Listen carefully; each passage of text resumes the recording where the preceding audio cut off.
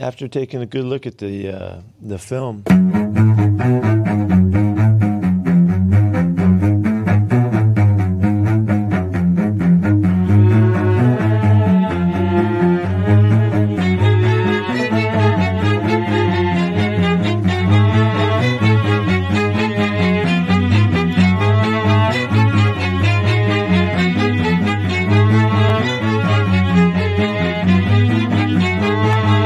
Seattle Overload podcast. Hell yeah, brother.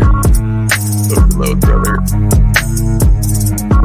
Beats by @Smoke M2D6.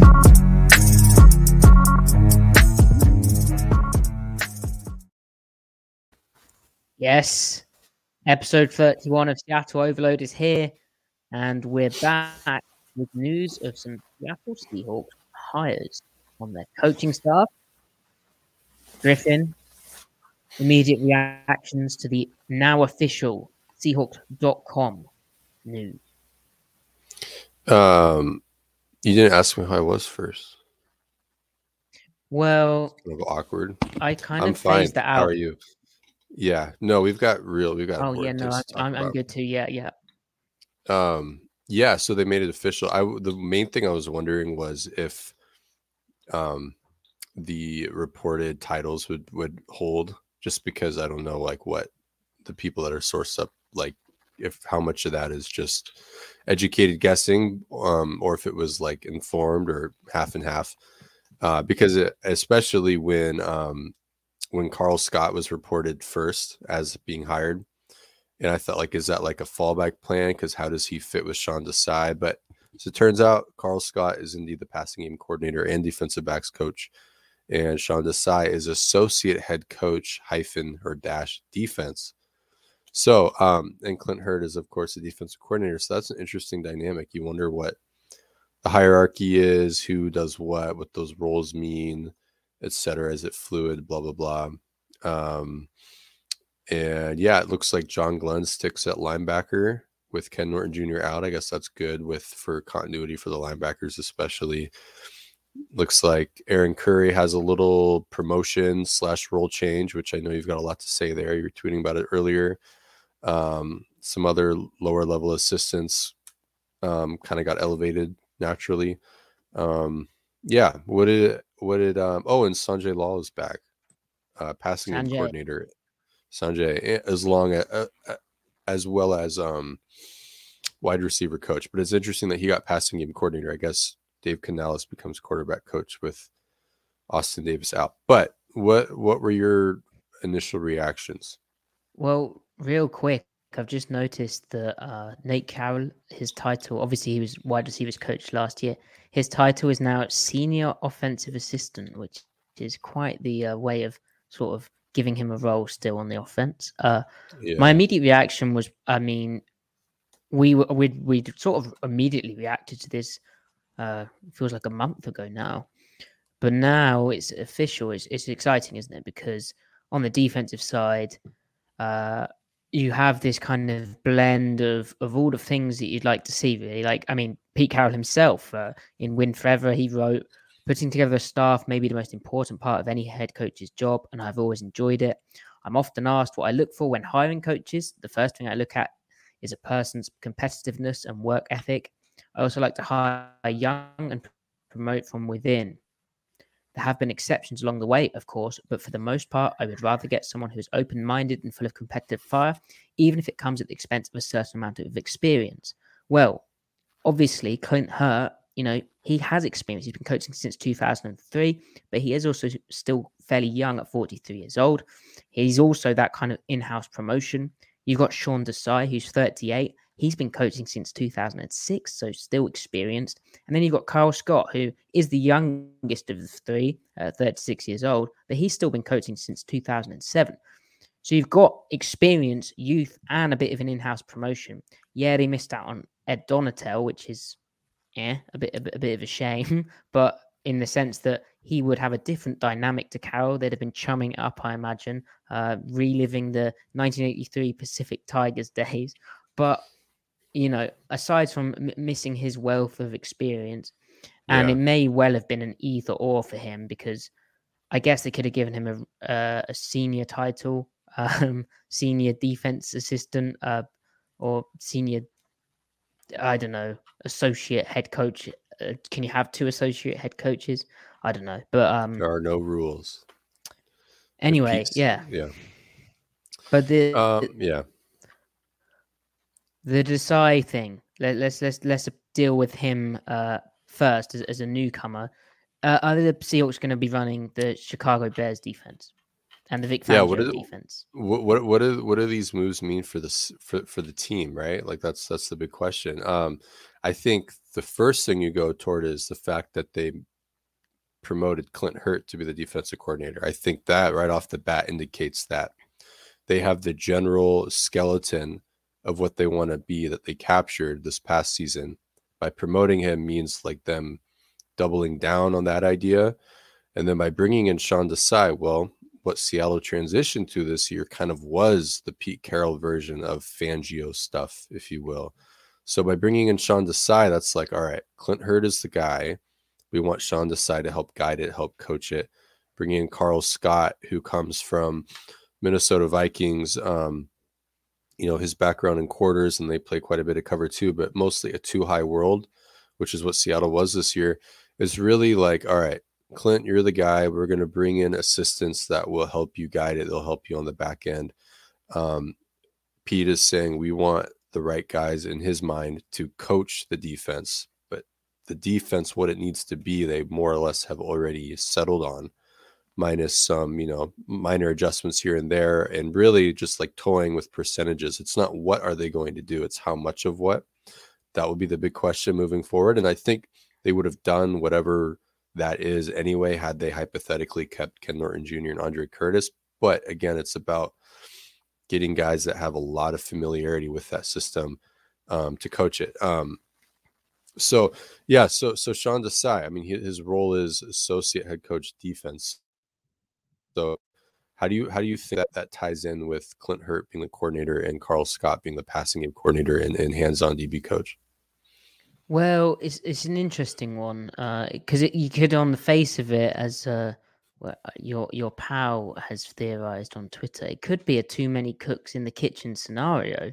How I don't think it is. I mean, you saw even Carroll himself mention on Seahawks.com in that official article about how Desai is an old friend of her, and so their past working relationship with the Bears, where they spent for 3 seasons together, they're obviously lean on that. And the thing with her is he is obviously defensive line focused.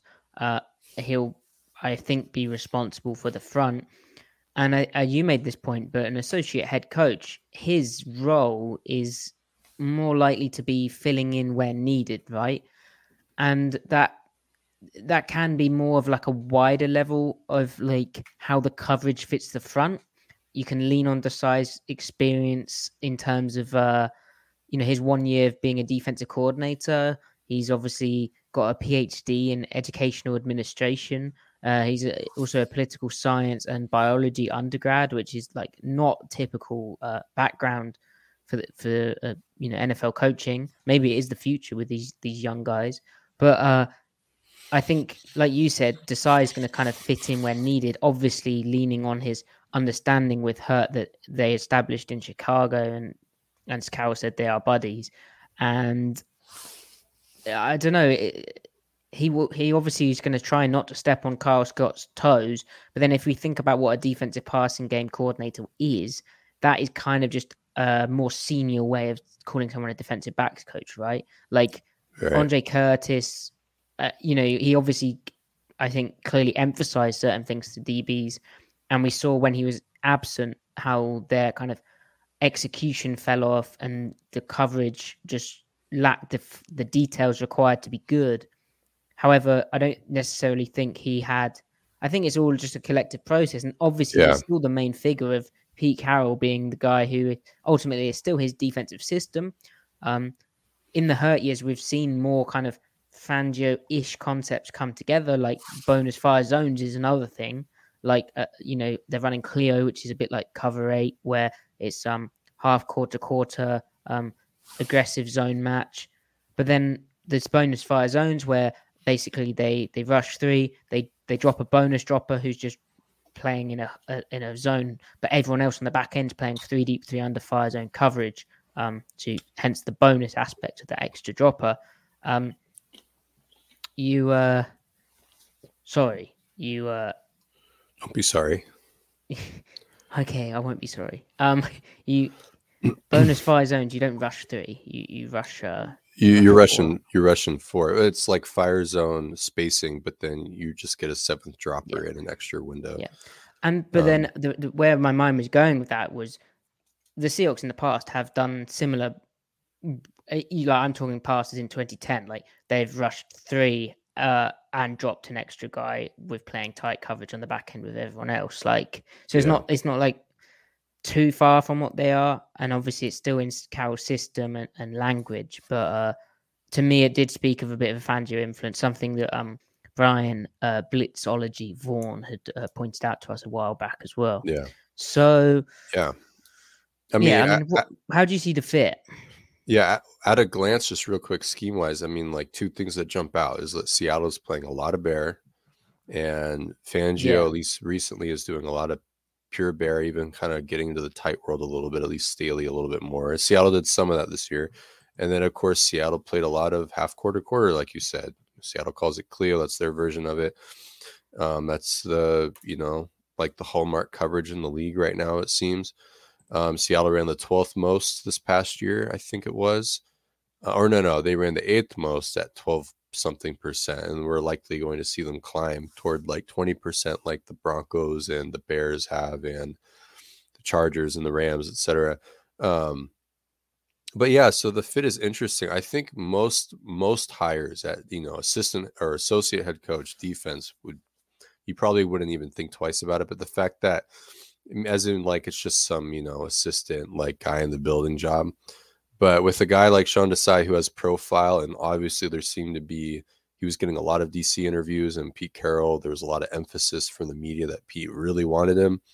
We can probably assume, along with the fact that Clint Hurt, this will be the first time he's been a play caller, that he'll probably have a larger role in general. So if we were just to indulge in some fan fiction here, like if I would assume, it would be, all right, Carl Scott is the one that is like in the trenches with the players, a little bit more hands-on on average, and like actually teaching the rules and how the coverages need to work against certain patterns and formations, et cetera, blah, blah, blah.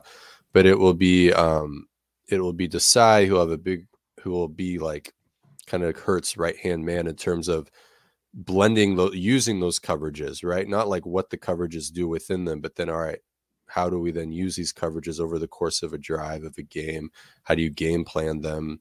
How do you blend them, like you said, with the fronts, making sure they all blend together, making sure, all right, how can we accommodate our pass rushers when we need to, making sure everything just overlaps the right way, like weaves in and out of a game plan over the course of a season. Obviously, Seattle's biggest problem was when they wanted to trot their pass rushers out there, their pressure numbers were okay. Like they were not horrible. In fact, sometimes they were above average. The problem is that you can't always do that if you want to live in the coverages that they wanted to do. So you have to sacrifice one area to accommodate the other. If you want to have an elite pass rush when you're in bear, you need to have peak Khalil Mack and peak Akeem Hicks, or you need to have Justin Smith and Aldon Smith, or you need to have Aaron Donald and any given average edge to pair with him, right? So Seattle's thing was that when they were in bear, they had a great run defending line. It achieved the purpose that it needed to allow the second level to play more balanced, to allow you to play in too high, to deal with that second gap, or the gap that you're down, I meant to say, in the run game. But when they indeed dropped back to pass, they couldn't get a 4-man rush out of it. Well, that's why, or a good 4-man rush. That's why we saw a lot of drop bait. That's why we saw a lot of defensive tackles in coverage, when really they're just dropping into a quick game window. And ironically, Seattle's numbers when doing so were pretty good when they dropped interior defensive linemen and even the bigger ends. But the problem is, like, that's not ideal. You don't want to solve your problems with a 3-man rush. You want to be able to get home with 4. So they'll have to find ways. All right, how can we get in our even space fronts more and stuff without it hurting on the back end? one of the biggest things is one of the ways all those Fangio defense guys do that is they replace a lot of their cover, where Seattle would run cover 3, they replace it with more cover 1. When you're in man, you can stay gapped out. Of course, you can in cover 3 as well, but you can get stickier coverage, and the pass rush and the coverage can kind of work hand in hand more. The other thing is, well, if you want to play cover 1, then you also have to have the cornerbacks, right? Well, going into the year, we probably wouldn't have thought that Seattle had good cover 1 personnel. But when they dipped into their dime package, they could kind of choose where they wanted to put Ugo and some of the other guys a little bit more. They can mix and match more. When they had the peak of their depth, they were actually a pretty good cover 1 team. So I think Pete isolates that, says, all right, Carl Scott knows how to coach DBs. Sean Desai knows how to coach DBs. He's had success with this. He knows how to blend it together, when to use it. And Seattle might see them increase their cover 1 percentages from like 15% during that stretch when Jamal was healthy in the middle of the season, when they started doing more of it, maybe climbing toward 20-25%. And then Desai will be there to like kind of help, mold it all together. And of course, Clint Hurt will be too. I mean, he's the guy he's the defensive coordinator. So he's going to be having a huge part in that. It's just, we can expect Sean Desai to also play a big part. And then Carl Scott will be there, hands-on coaching guys. But like you said, back to the main concern, if there is a concern, or is it too many cooks in the kitchen? I mean, Sean Desai also likes to coach guys. Like you said, he calls himself a teacher. So how do he and Scott, are they going to bump elbows? Or is it going to be seamless? Is it going to be perfect? Divide and conquer? I don't know. Obviously, we won't know because we're not there in practice and stuff. Training camp might be interesting when they have footage, like who's going to be with who. That might be something to look for. But hopefully, something I'll be looking for from Scott is like the Seahawks don't play with divider leverage with their defensive backs, where if a receiver's outside the divider, you play with inside leverage and middle field closed coverage. If they're inside the divider, you play with outside leverage. Seattle just plays inside eye all the time, just keeps it simple. Now, Scott might be in a situation where, he's coming from the Alabama thing. He wants to do that. And yeah, I'll be interested in that. The cover 1 thing I have quite a lot on because, for instance, for me, it's like, why do you want to play cover 1? Well, in essence, because it's tighter coverage than cover 3, right? A stickier coverage, something that, like DJ Reed, as we said in the previous episode, DJ Reed spoke about them playing stickier coverage. Sean Desai himself, back in December, just before they played the Seahawks and beat them, the Bears, that is, he said, in this league or with our defense, if we can win our leverage and we compete at the top of routes and compete at the point of attack in the run game, blah, blah, blah. But anyway, he's saying about how playing, top down on routes and leveraging routes. Now, that is like the zone match quarter stuff we've spoke about, but it's also this cover 1 thing. And like, if you take that to the Nick Saban world, and where Kyle Scott had, his 3 years of experience as the defensive backs coach there. He's also worked under Pete Golding for a while before that, the current Crimson Tide defensive coordinator who took him to Alabama in 2018. Think about their cover 3, like Alabama's cover 3, where they play Ripley's match, which Seattle does the soft sky thing, where it's like a soft way, a seam match to one side, but everyone else is basically playing zone. Ripley's match there's more rules, it's more complicated, and you've got seam matches on both sides. And if you get 4 verts, it plays out basically like cover 1. It's tighter coverage. It's not to say Seattle doesn't match, but it's not as tight match when they're playing cover 3. What did we see last year from Seattle down the stretch, especially? Rather than playing soft sky, they went to their alert stretch where they basically played man on the backside of cover 3 and got tighter coverage, particularly to empty 3x2 formations. They dared tighter coverage. They went tighter coverage in their dime plus package as well. Yeah. But you come back to this thing of rather than teaching Ripley, just run more cover 1, because as Bobby Wagner said, the cover 3 beaters are out there. Teams know that. And also, you kind of have to play this, the way offenses are attacking Seattle, you have to play this tighter coverage.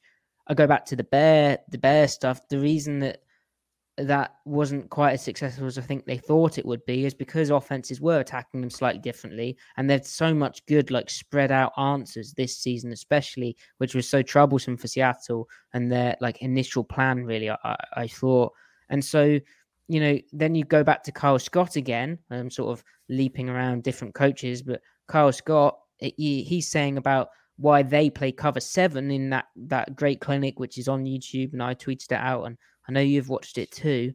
He's saying they play cover 7, which we have on good authority was an influencing factor for Pete Carroll when he's installing this Clio defense.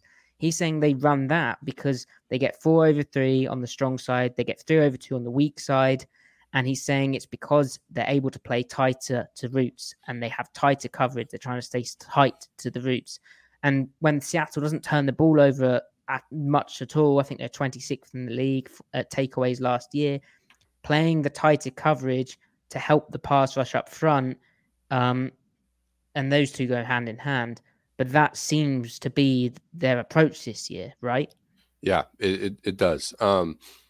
Philosophically, that might be where they want to shift to, but it's also, like we said earlier, just looking at their own numbers. Like, oh, hey, we were actually good in this area, but we could only do so much of it as the health of our team allowed. So theoretically, like, let's get healthy, rally around this stuff because it helps.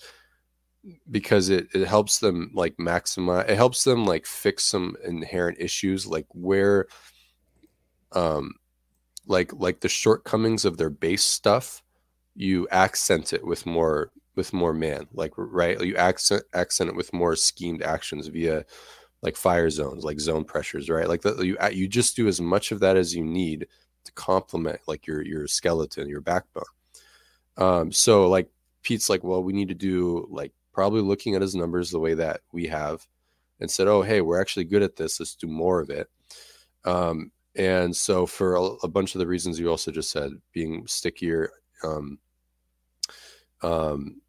philosophically and everything. But so then Carl Scott is really interesting because for a lot of reasons, obviously, like the number one thing is, his Saban background, cover 7, man match quarters. And like, is that going to ever catch on in the NFL besides, like part of your third down package, right? So watching the Vikings, they did do a little bit of like, they ran like cover 7 mod, which is like the base form of man match quarters. They would do it on early downs. And it's really not too far off of like, just regular zone match quarters where the techniques are fairly similar. It's just, the and quickly to that point, Jim Schwartz, when he was a Buffalo Bills defensive coordinator, his version of this defense was a zone match, right? Mm-hmm. But he said it's a zone coverage with man-to-man principles. Like the lines really do blur, and like when Seattle's running it, they'd call it zone match. But like Ugo's literally not looking that well. He is looking at the quarterback, which is a kind of crucial difference, really. But his eyes go to the man first because he's playing inside leverage on the 2, walling 2-1 in that vertical hook technique. He can then vision back to the quarterback, but then that's not that different to Alabama. Like when they get a 2-3 push, especially, and that kind of stuff, quarterback vision suddenly gets back into the fold and insert certain elements of their cover 7. But on the Scott thing is, oh, sorry, I interrupted you. No. Well, hold that thought though. I was just gonna say, it begs the question: how much more quarters are they going to run? Sean Desai didn't run that much quarters for. Not that the Fangio group are like run that much quarters, but they probably run the most in the league, like of all the trees. I think the Vikings ran like 20% of their stuff was quarters or something nearing that range, whereas the Desai was like 7%, but then the Broncos were like 20%. I don't know what the Chargers did, but I know the Rams last year ran at like 20%, I think, which is like top 5. So you've got Carl Scott and Sean Desai. Are they going to – now, Sean Desai probably didn't run as much quarters this past year as he did when he was an underling of Pagano and, of course, Fangio, probably just for personnel reasons, wanting to protect their corners a little bit because I think they had injuries there. And we think about Seattle this past year, they had a lot of injuries at corner or COVID absences, so they probably played more cover 2 down the stretch than they would have of more cover 6 and more pure quarters. So like, yeah, right off the bat, they're going to run more quarters. And if they do, are we going to be able to pick out like, hey, that's legitimate man match quarters on first down, 1st and 10 right there, or 2nd and 8, you know what I mean? But then, so like, that's where you got to get that out of the way. But then the other thing goes back to what you're saying about how Saban runs cover 3 versus Pete runs cover 3. Is Pete legitimately going to have both seams matched? Like, that's immediately like, if we see that for the first time, they're running legitimate cover 3 versus a 2x2 formation, meaning 2 receivers to each side of the ball. Are they going to have Ugo Amadi carry one of those seams, opposite Jamal Adams carrying one of the seams? Like, if that happens, it might seem dumb because a lot of teams do it, but that would be the first time a Pete Carroll defense has ever done that.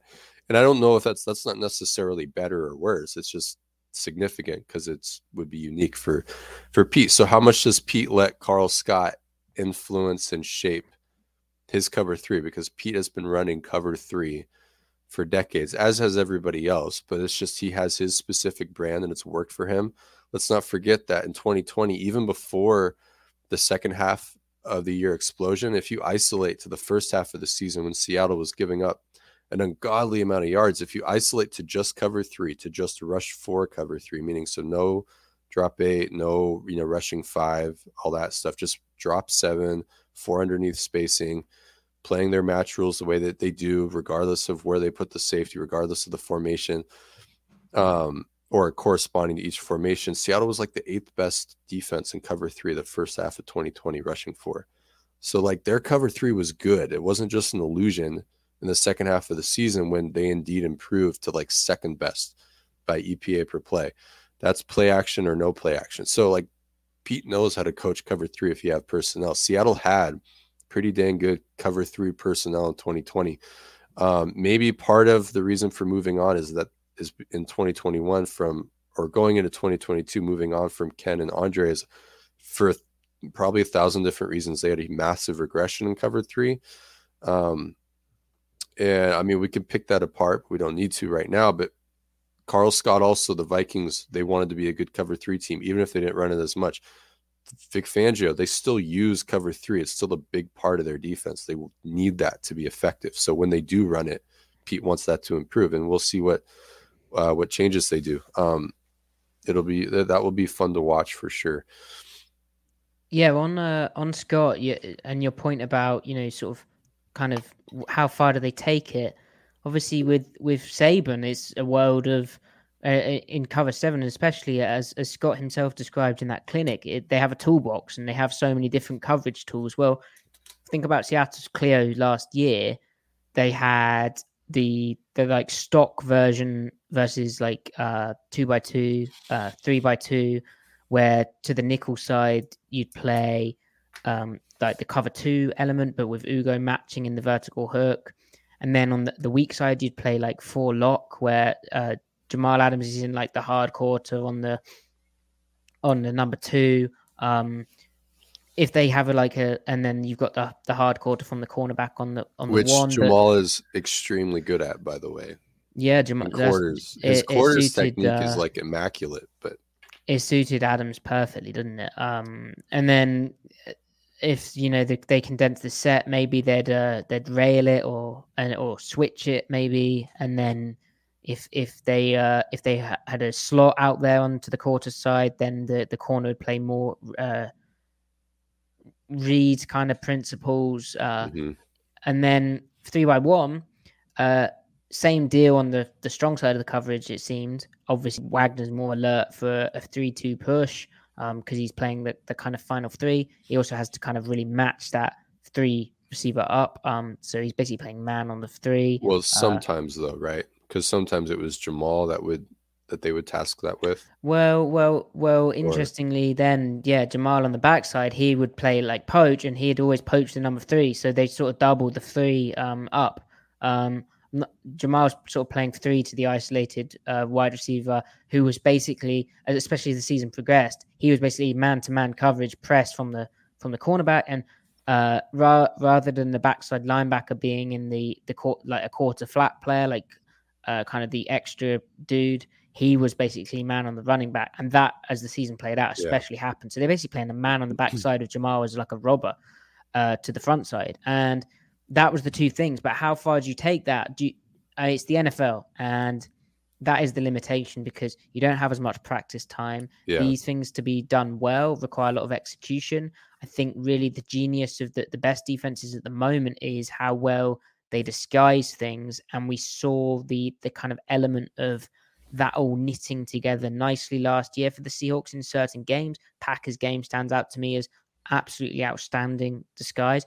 I think this season, based on how offenses attack them, and I think the way that the league is and will continue to go, I think we're kind of done with this kind of under center wide zone stuff. I think now it really is embracing the kind of spread concepts and ways to manufacture, like, I don't even know what I'm saying there, but I think, you know, we're moving more back to this kind of spread passing game, and then, you know, if you can run enough from that, good. But really, Seattle's going to be more of a nickel over team, and they can work the too high off that. They can use Adams as the way to solve run fit issues, and, you know, one of the minor coaching changes was Aaron Curry switching from assistant outside linebackers coach to assistant defensive line defense end coach. And, you know, this is maybe reading too much into it, but to me, that reflects the fact that they are going to play nickel, more even fronts, mainly over fronts, because there's less of a need for outside linebacker coaching like there was in 2021, because 2021 was the closest to a 3-4 we'd seen. And like the Leo was a Sam, the Sam was kind of a Leo, especially when Mayowa and Darryl Taylor out on the field. And in 2022, those lines are less blurred. For one, the Sam won't be on the field as much if they're going to play nickel more often. But it will just be two defensive ends out there. Yeah, they'll run under a bit when they need to get into like run down defense, but that's only one outside linebacker down at the line of scrimmage. And so Curry's emphasis, you know, he had been doing work on the outside linebacker edge setting at the start of that season. This year, it's more just going to be looking at the defensive ends because they'll get more action. So is it what? And so we saw them for all the bear that they did. We still saw them play like even fronts when they weren't too high this past year, like in a pinch, and they were, you know. Well, I think they kind of. I don't have the data to back this up, which would be useful, but I think they kind of fell into it more and more. I guess the style of offense also influenced that, but like, seems as the year ended, they were really getting into that. But yeah, I mean, they've always had that. Like when they're in nickel, they're not going to be. Well, I guess they could be in there a bit, but it seemed to me they kind of, to get Dunlap rushing,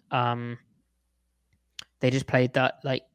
I mean, Cleo can be done out of nickel bear or the overfront, but I mean, because they're content with making it work as far as pirating and slanting wherever they need to make sure that they stay spaced. The thing though is that when you're playing, you know, quarters behind an even front or cover 6, whatever, cover 2, whatever, even if you are in a better spaced front, the defensive linemen still have to think a little bit heavier on the run. They still have to play a little bit heavier on the run within that. So it helps part of the issue, right? So, but yeah, the more that they're in it and the more they're able to make that work, the more chances they can, like, all right, hey, jet out the ends a little bit when they need to, right? Like, okay, this is a situation where you can. And to your past point, that's where cover 1 and cover 3 reemerge because you're gapped out. And so then this is where both Scott and Desai coming in are interesting, because the Vikings, they did some bear this year, but they play even fronts. They play a lot of over and I think some under, and they play quarters behind both of those, or they play quarters behind over. But like, so Carl Scott has familiarity with doing this behind even front. Sean Desai and Clint Hurt obviously have very rich background doing it behind bear, and trying to accentuate their pass rushers within that even as well. And then Pete Carroll obviously has been doing nothing. Well, not nothing. I'm oversimplifying, but he's been doing a lot of bear the last 2 years. He's always had bear as an auxiliary front as a tool when he needs it, but he's based out of it the last 2 years, more or less. And then obviously, of course, he has all the background with over, reduced over, under, reduced under, et cetera, et cetera, et cetera. So we might see a really interesting blend this year. So it's interesting as well because like the refresh aspect of it, like this is the first time the Seahawks will be without a defensive coach who was on the staff in 2010. So all of the old guard are gone. I mean, John Glenn was a special teams assistant in 2012. He is like the oldest guy on the staff. Aaron Curry obviously played in 2010, 2011. But yeah, this is I like it and I don't like it. A new era of young guys, and with the Sean Shed backing up. We should quickly say on her as well that we have complemented the interior of the defensive line's technique, and that I think can be attributed to her. Clint Hurts. Yeah, I don't look at the results of the pass rush and think, hey, who's the defensive line coach? You either have the guys or you don't. It's pass rush. It's like saying, hey, why isn't this backup wide receiver catching 1,000 yards? Well, because he's a backup wide receiver. Again, when they were in the fronts that worked for pass rush, their numbers reflected the talent. I don't think that they underperformed. I don't think any one player underperformed expectation as far as pass rush, and then being able to all right, are they in a position where they could actually get some pass rush going here? Like yes, no, like controlling for that. I mean, I guess Dunlap's first half of the season was weird, but he attributes that to needing more snaps. But like, you can't just keep playing him to see if it will works when Alton and Mayoa and Darrell Taylor aren't getting snapped. You know what I mean? Like, I don't know if that works. And I also think his second half of the season explosion was just correlated with rushing against tackles with terrible anchors, which is fine, because if your number 2 edge rusher theoretically behind Taylor next year can just beat up bad tackles, take it. Like that's great. Yep. Because he can power from right and left. So whatever. All right. So then on the well, hold on. Yeah. Will Tukuafu is the quality control coach for the Seahawks defense. I'm glad that he chose defense instead of offense. Yeah, good side of the ball. I'm sure he was given the choice. Yeah, it's the morally correct decision. All right, so offense, the big one is we saw Mike Solari go. It's tragic. But Andy Dickerson got promoted from run game coordinator to just controlling the entire offensive line now, which probably makes sense given that Shane Waldron, he was a package deal with Shane Waldron. I think this was always like probably telegraphed in hindsight. Yeah, with Kevin O'Connell, supposedly by the time this goes out, he probably has been announced as Minnesota Vikings head coach. Probably looking his to Rams background. I'm sure he was going to offer Dickerson the O-line job. But sucks for Solari, but he kind of meshed. He did a fine job. He meshed well, especially down the stretch. But then we'll never know how much of that was Dickerson and how if there was any tension between the two. I don't think there was. We have to remember though, during the Cable years, there was like no power to accent their outside and inside zone running game. And then Shadi also has background with like all run schemes, so I'm sure it was both of them. But Solari has lots of backgrounds with running gap schemes, right? Yep. So I always thought their power and counter stuff, even their trap, was like always like just the right amount of it, and it always seemed to work well, as a complement to the main dish of zone. So I always thought that was cool. It was awesome that because Pete loves zone too himself. Even being a defensive guy, he has like firm beliefs about like offensive design too. So it was cool that Pete like invited that and just let them do their thing there. So we will appreciate Solari for that. On the protection, that's a big topic, and we'll talk about that in the next episode, probably a little bit more. As far as you can judge offensive line play or offensive line coaches, I don't know if there's much to complain about, at least as far as attributing it to him. I know that's like getting political talking about pass protection, but maybe Andy Dickerson will help there improve it even more. I don't know. Maybe this is good for like language wise, given that it's Shane Waldron's offense, and Dickerson knows exactly, how to coach protections the way Waldron wants and how to, communicate all of that and getting the center and quarterback and everyone on the same page. So maybe that will be good through the lens of there not being too many cooks in the kitchen, one unified voice. I don't know. But yeah, so I don't know. We'll see what happens there. We will indeed. And obviously, Chad Morton gets promoted, run game coordinator. Chad Morton took running backs coach. He's now run game coordinator. And Sanjay Lal is back, which I found big because obviously when he left, DK Metcalf and Tyler Lockett were upset about that, voiced their disappointment in that decision. He obviously left to reunite with Ryan Schottenheimer in Jacksonville. But Sanjay had, I don't know why I want to call him Sanjay Lal. He received praise, I think, throughout that season when Russ was being let cook and all of that thing. And he clearly is thought of highly, so that's good. I mean, another minority hire, which is also very good. Pete Carroll embracing diversity, very good. And what else? What else is that? Did Kerry Joseph's role change, or is he still the assistant wide receivers coach? Because his background is, I think he's a quarterback. Of the Seattle Times tweeted out that only eight coaching staff roles remain the same, which includes Pete Carroll. So it shows so he's assistant quarterback now. Yeah. Okay, that's good. Obviously, a huge problem with not enough black coaches being hired is because, a head coach, is because the pipeline people are hiring offensive coordinators, right? And there aren't enough black offensive coordinators because they're not given the position, because most of them are obviously have quarterback backgrounds, and then we know that there aren't enough black quarterbacks because they're being switched positions more frequently on average at lower levels, like at Pee Wee and middle school, high school, etc. So it's like a huge systemic issue. So I saw. I'm not in this position, so I don't know. I'm not paid to make these decisions, but I saw a theory that making every team have to have a black coach work with the quarterback or as an offensive coordinator to promote to try and increase the black head coaching hires, because like you're saying, if you're touching the quarterback and the offense, that would seem to be the likeliest way to get hired as a head coach. But then that logic kind of falls apart when you see whatever the heck is going on with Eric Bieniemy, Byron Leftwich. So I don't know. It's messed up, but from a Seahawks perspective, good. Hopefully it actually does lead to something.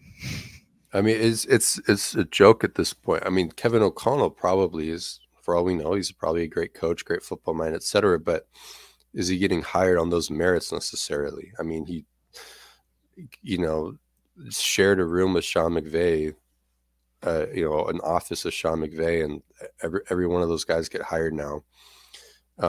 So it's just, Eric Bieniemy's and Byron Leftwich's resume totally stands up to 90% of the white coaches that get hired every year. So I don't know. It's cool that Kerry Joseph is working with the quarterbacks now, and hopefully he gets the main quarterback job somewhere here or another elevation in the future here pretty quickly.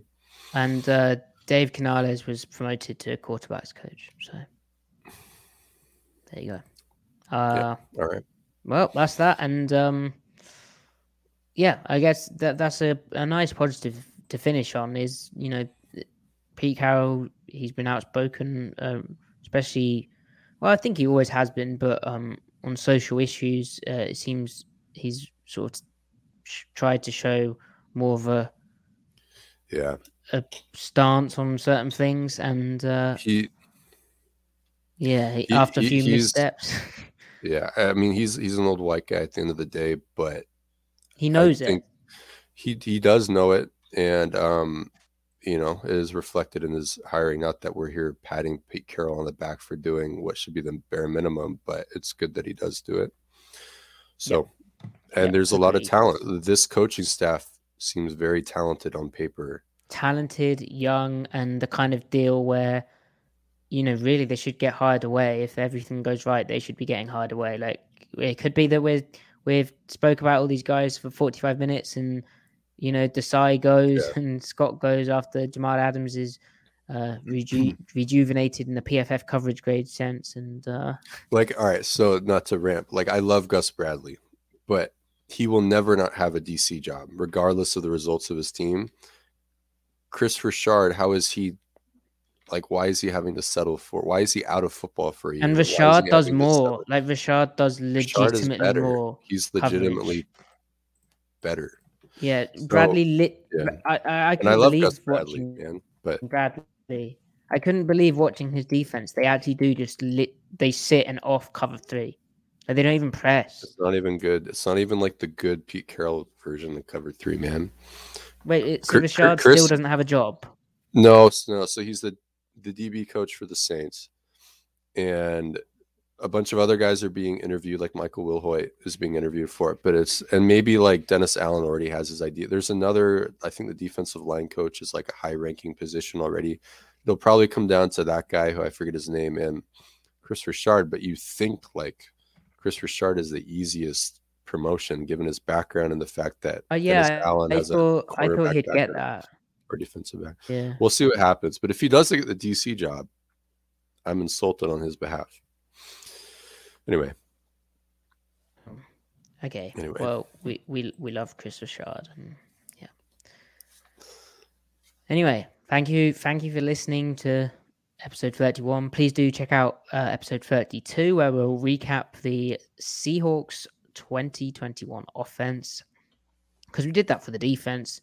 The offense we're only spending one episode on because it's the offense. And please retweet, share, and support us. We appreciate you.